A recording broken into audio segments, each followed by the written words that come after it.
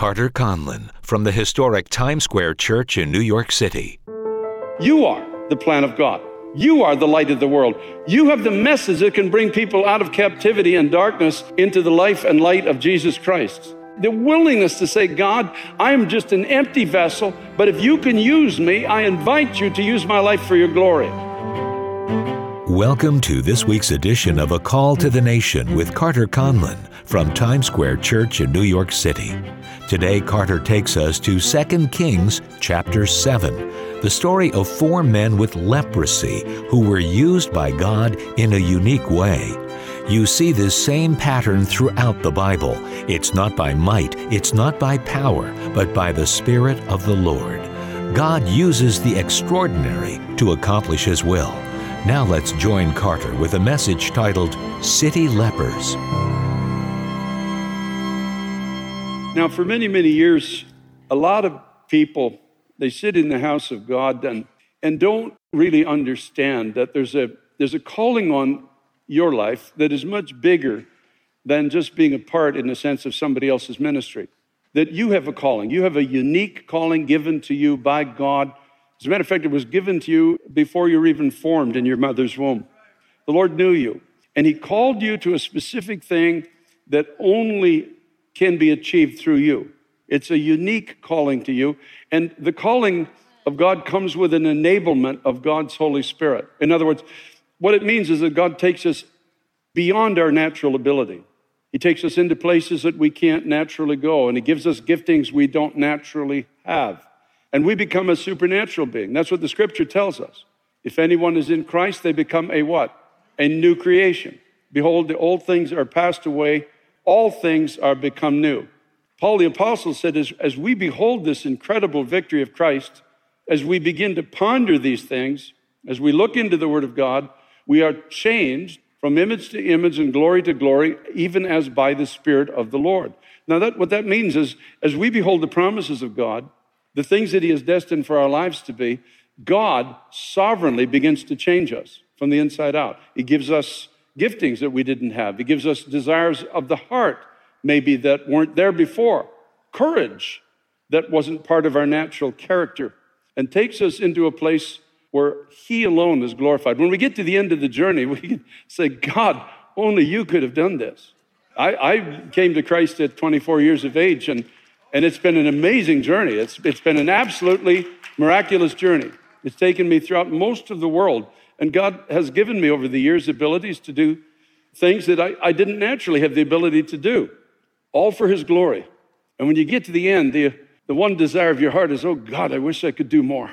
Let the glory of the latter house be greater than the former, and let the wine be sweeter at the end of the wedding feast than at the beginning.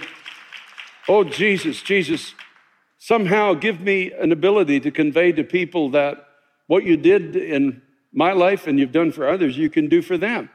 You see, you are now sitting, many of you are sitting where I sat. I was 24 years of age, and I remember I was sitting in church for the first time. I wasn't a church kid. I wasn't raised in the church.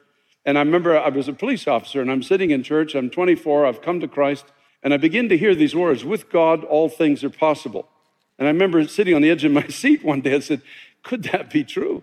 Is it possible that God can do more through my life than I can even ask or think? Is it possible He can take me places that only He can? Can He do something through me that will bring His own name to glory? I remember at the age of 26, I was visiting a church. I was 2 years saved now. It was a Pentecostal church, and the pastor gave an impassioned message on the topic of yielding your all for the purposes of God, which I'm going to actually give to you today at the end of this message. And at the end of the message, everybody stood up, about 700 people or so, about roughly the size of the crowd that's here in the lower sanctuary today. And everybody stood up. I'm the only guy there that's not raised in the church. Everyone else has got nice clothes. They got a big Bible. They look good, at least on the outside.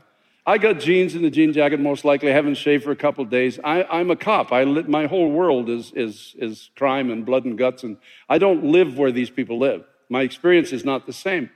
But I remember he gave an altar call to give your all to Jesus, to give your future to God for the purposes of God.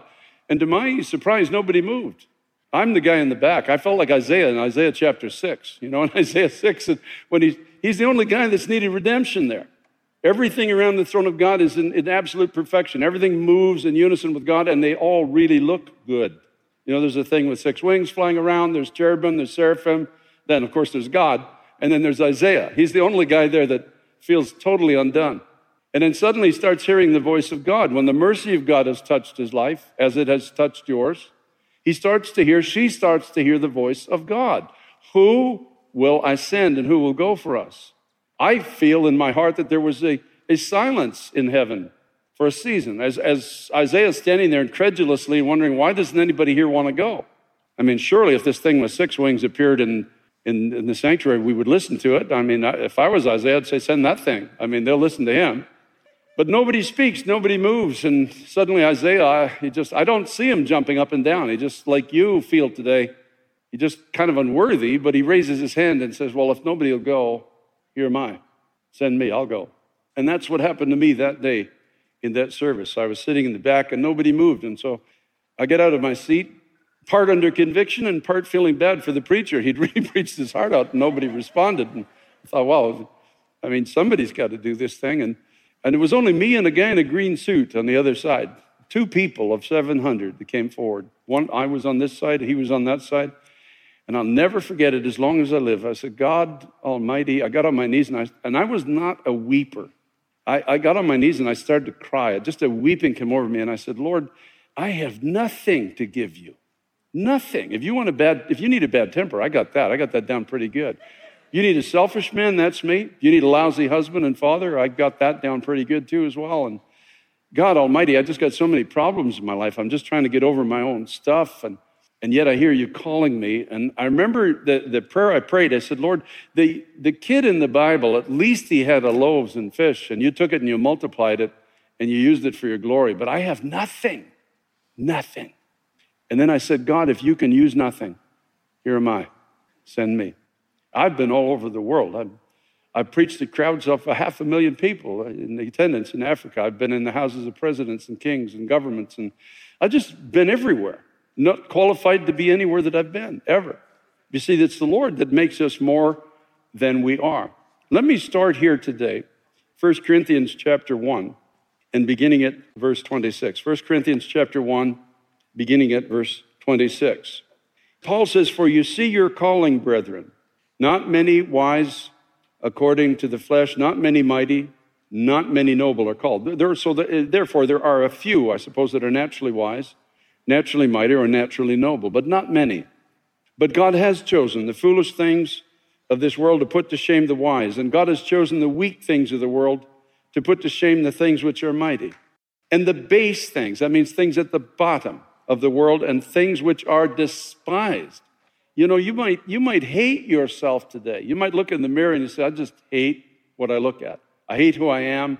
I hate the way I think. I hate the way I live. I hate the way I speak. But you see, God doesn't hate you. God didn't make a mistake when he created you. God has not written you off because you write yourself off. But things which are despised, God has chosen, and things which are not, in other words, things which are nothing. Men and women that look at themselves and say, God, I don't have anything to give you. But even in that condition, the Bible tells us that God has chosen us to bring to nothing the things that are. In other words, God has chosen us in our nothingness to bring things who stand in themselves thinking they're something to nothing. He's going to do something so powerful in the sense in the man or woman who knows that they're nothing, that the whole of this world that thinks there's something is going to have to acknowledge that there is a God. And the purpose is that no flesh should glory in his presence. But of him are you in Christ Jesus, who became for us wisdom and righteousness and sanctification and redemption, that as it is written, he who glories, let him glory in the Lord. So in other words, Christ is our wisdom. He becomes our thought life. Christ is our right standing in the sight of a holy God. Christ is our power to change, as I shared with you, from image to image and glory to glory. And ultimately, Christ is our whole story. He's the one who has saved us. He's the one who's called us. He's the one who's given us these incredible giftings of God. And so the point being, have you considered your calling? You know, we have a tendency in the church to live by the world's resume as it is. We think that if we have 6 certificates on the wall or we have the accolades of 100 people, then suddenly we're usable in the kingdom of God, but that's not the case. God does not see the way we see. You know, if you were God, you wouldn't use you, would you? Would you? You know, there's an old saying, I forget who it was that said it. I'd never join any club that would have somebody like me as a member. You know, and we look at ourselves and say, God, you can't use me. But you see, we're living in a generation now where our cities are under siege. Our homes are under siege. Our families are under siege. Our entire society is now under siege. There's a psychological survey that was published just a little while ago. And in this particular publication, which is a secular publication, they said in America today, 100 million people go to bed suffering from depression now at night. Almost a third of the population. You take New York City, for example, if there's 8 million people in the city, it's well over 2 million people, almost 3 million people that are going to bed now every night suffering from depression because they don't see a future. They don't see a tomorrow. They don't see hope for tomorrow. Mothers don't know how they're going to feed their children. People are concerned about the incivility in society, the divisions that are erupting on almost every corner. It's a very, very difficult moment in society that you and I are now living in. Would it surprise you to know that you are plan A for this generation? Would it surprise you to know that there is no plan B? There's no secondary plan. You are the plan of God. You are the plan of God. You are the light of the world. You are the city that's set upon a hill. You are the church of the living God. You are the church of Jesus Christ in the world. You have the oil of his life and his light within you. You have the words of eternal life. You have the message that can bring people out of captivity and darkness into the life and light of Jesus Christ. It's through you that God wants to heal the bruised in heart, to have the treasure of heaven open to those that know that they're poor and have no resources. It's through you that God wants to give sight to the blind and open the prison doors and set the prisoner free. Not in your strength, but in your weakness. Not in your everything, but in your nothingness. In the willingness to say, God, I am just an empty vessel, but if you can use me, I invite you to use my life for your glory. I will go into your word, I will read your promises to me, and I will trust that by the power of your indwelling Holy Spirit, that I will become the man or woman that you have destined me to be. I trust, God, that you will give me the giftings I need to do what I'm called to do when I get to where I'm called to go. I trust, God, that you will open the doors before me that need to be opened so that your name can be brought to reputation and people around me can be set free. You really are God's plan A for this generation of liars, this generation of incivility, this generation of moral confusion, where everything seems to be turned upside down. And the cities now, our cities are under siege. We have entire towns now in America that have been declared emergency zones. People are so addicted to opiates. Grandmas and grandpas are unconscious in their cars, and it's just unbelievable what's going on in this society. We are quickly degenerating into absolute decadence and confusion. There is no plan B. You are plan A. Now go with me to 2 Kings chapter 7, and I'm going to show you a story that is a type of where we live today and what God's calling is on each of our lives. The city was surrounded, 2 Kings chapter 7. An enemy army had come in. They had surrounded the city where the people of God of that time were, and their military strategy was to starve the people to death or starve them until they would surrender. Now, it says in verse 3 of 2 Kings chapter 7, there were 4 leprous men at the entrance of the gate, and they said to one another, why do we sit here till we die?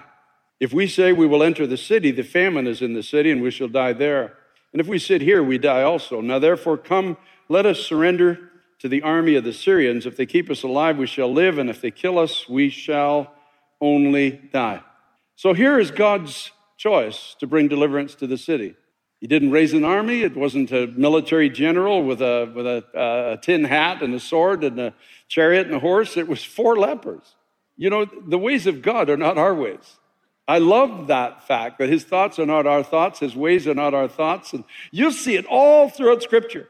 When you grow in grace and you study the Scriptures, you will find that God waits until there's no possibility we can do this in our own strength, to do something through us. He waits until the womb is barren and then brings forth a voice, a prophet into the nation.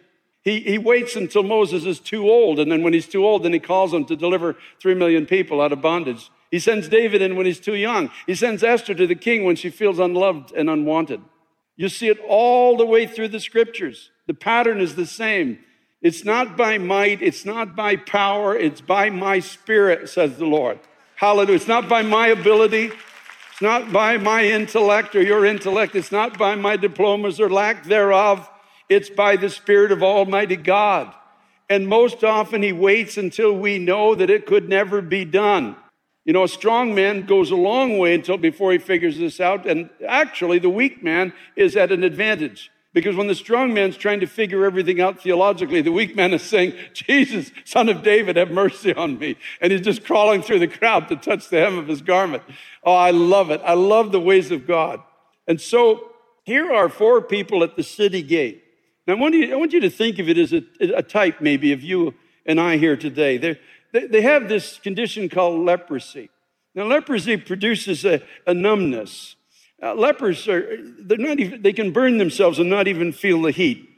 In their hands, their tendons begin to restrict. And in the case of a leper, it becomes hard to receive things if you're a leper.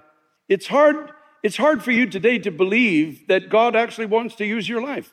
You're finding it hard to receive this. I'm sharing with you something from the Word of God. I'm sharing with you a living experience, but there are people here today that are finding it hard to receive it. God, this can't be me. It can't be for me. And you want to reach out, but you find your hands are kind of curved as a leper's hands, and it's very difficult to embrace or to receive things. A leper lives in isolation, feels alone, feels like a standout in a crowd. A leper hides.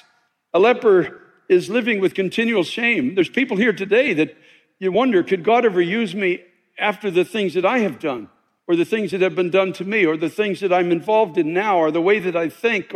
You can't mean me, Pastor, because God obviously knows what I do behind the scenes. And this is the way the lepers would have felt at the gate. It was a condition where you would not think that God could ever consider using you. And in chapter 7, beginning at verse 5, it says, they rose at twilight to go to the camp of the Syrians. And when they came to the outskirts of the Syrian camp, to their surprise, no one was there. They just simply decided to get up and go into the camp of the enemy. This is the decision you have to make today. If you're going to be used of God, you've got to make this choice. Say, I'm not going to run from my enemies any longer. I'm not going to run from the fear in my life. I'm not going to run from the addictions. I'm not going to run from the self-loathing. I'm not going to run from my feeling of lostness or whatever it is that wants to grip your life. I'm going into the camp of my enemies. I'm not going to flee any longer. I'm not staying where I am because if I stay here, I just know I'm going to amount to nothing. That's what they said. We're just going to die if we stay here. So we're getting up and we're going into the camp of our enemies, which is what they did, which is what I did at the age of 26. I used to suffer from terrible, terrible panic attacks years ago. And these attacks came into my life because a lot of pressure was put on me as a young person. And when I was about 15 years of age, I just imploded inside. And I didn't feel I could live up to others' expectations of me. I couldn't live up to my own expectations either. And so I started to have panic attacks. And if you don't know what that is, it's the closest thing to hell that I've ever experienced on this earth.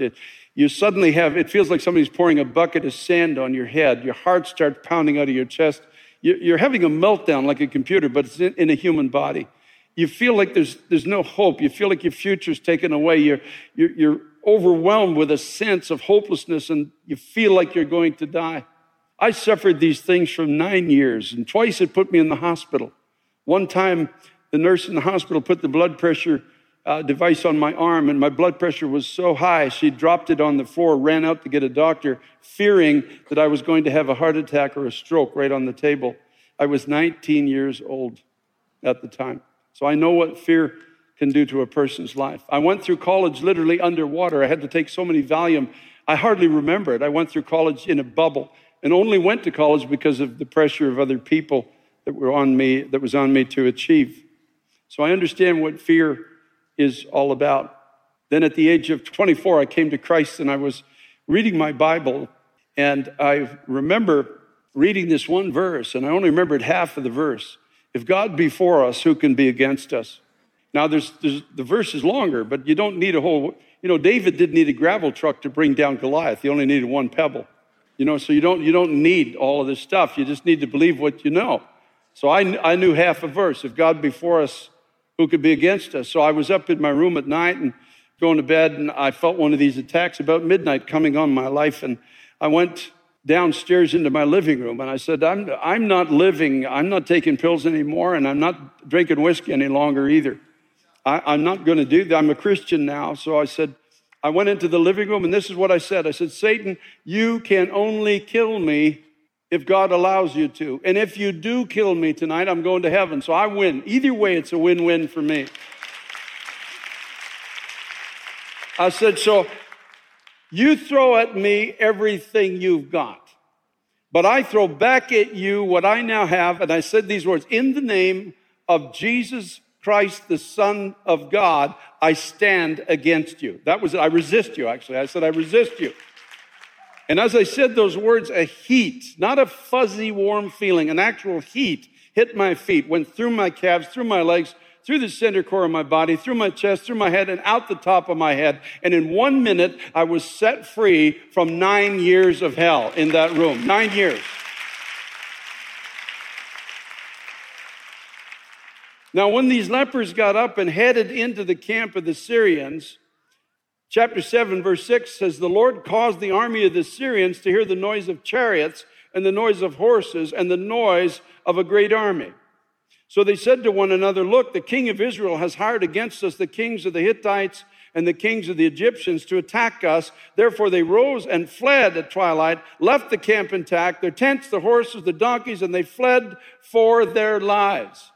See, I didn't realize that what had happened to me in that farmhouse living room that night was way beyond just setting me free from fear. There was a shudder sent through hell one more time because somebody had gotten up again and went into the camp of the enemy. Somebody had rediscovered the power of God. There was another vessel that God could begin to use that was willing to say, I'm not staying here any longer. I'm not living like this anymore. I'm not going to live a mediocre life because I have the God of the universe now resident within this earthly body. And when I prayed, just like when these lepers got up and they headed into the camp of the enemy, the scripture tells us that God caused them to sound like an approaching army. It's only 4 sets of lepers' feet heading into the camp of the enemy, and suddenly they hear chariots, they hear horses. You see, this is a spiritual war that we're fighting. We don't fight against flesh and blood.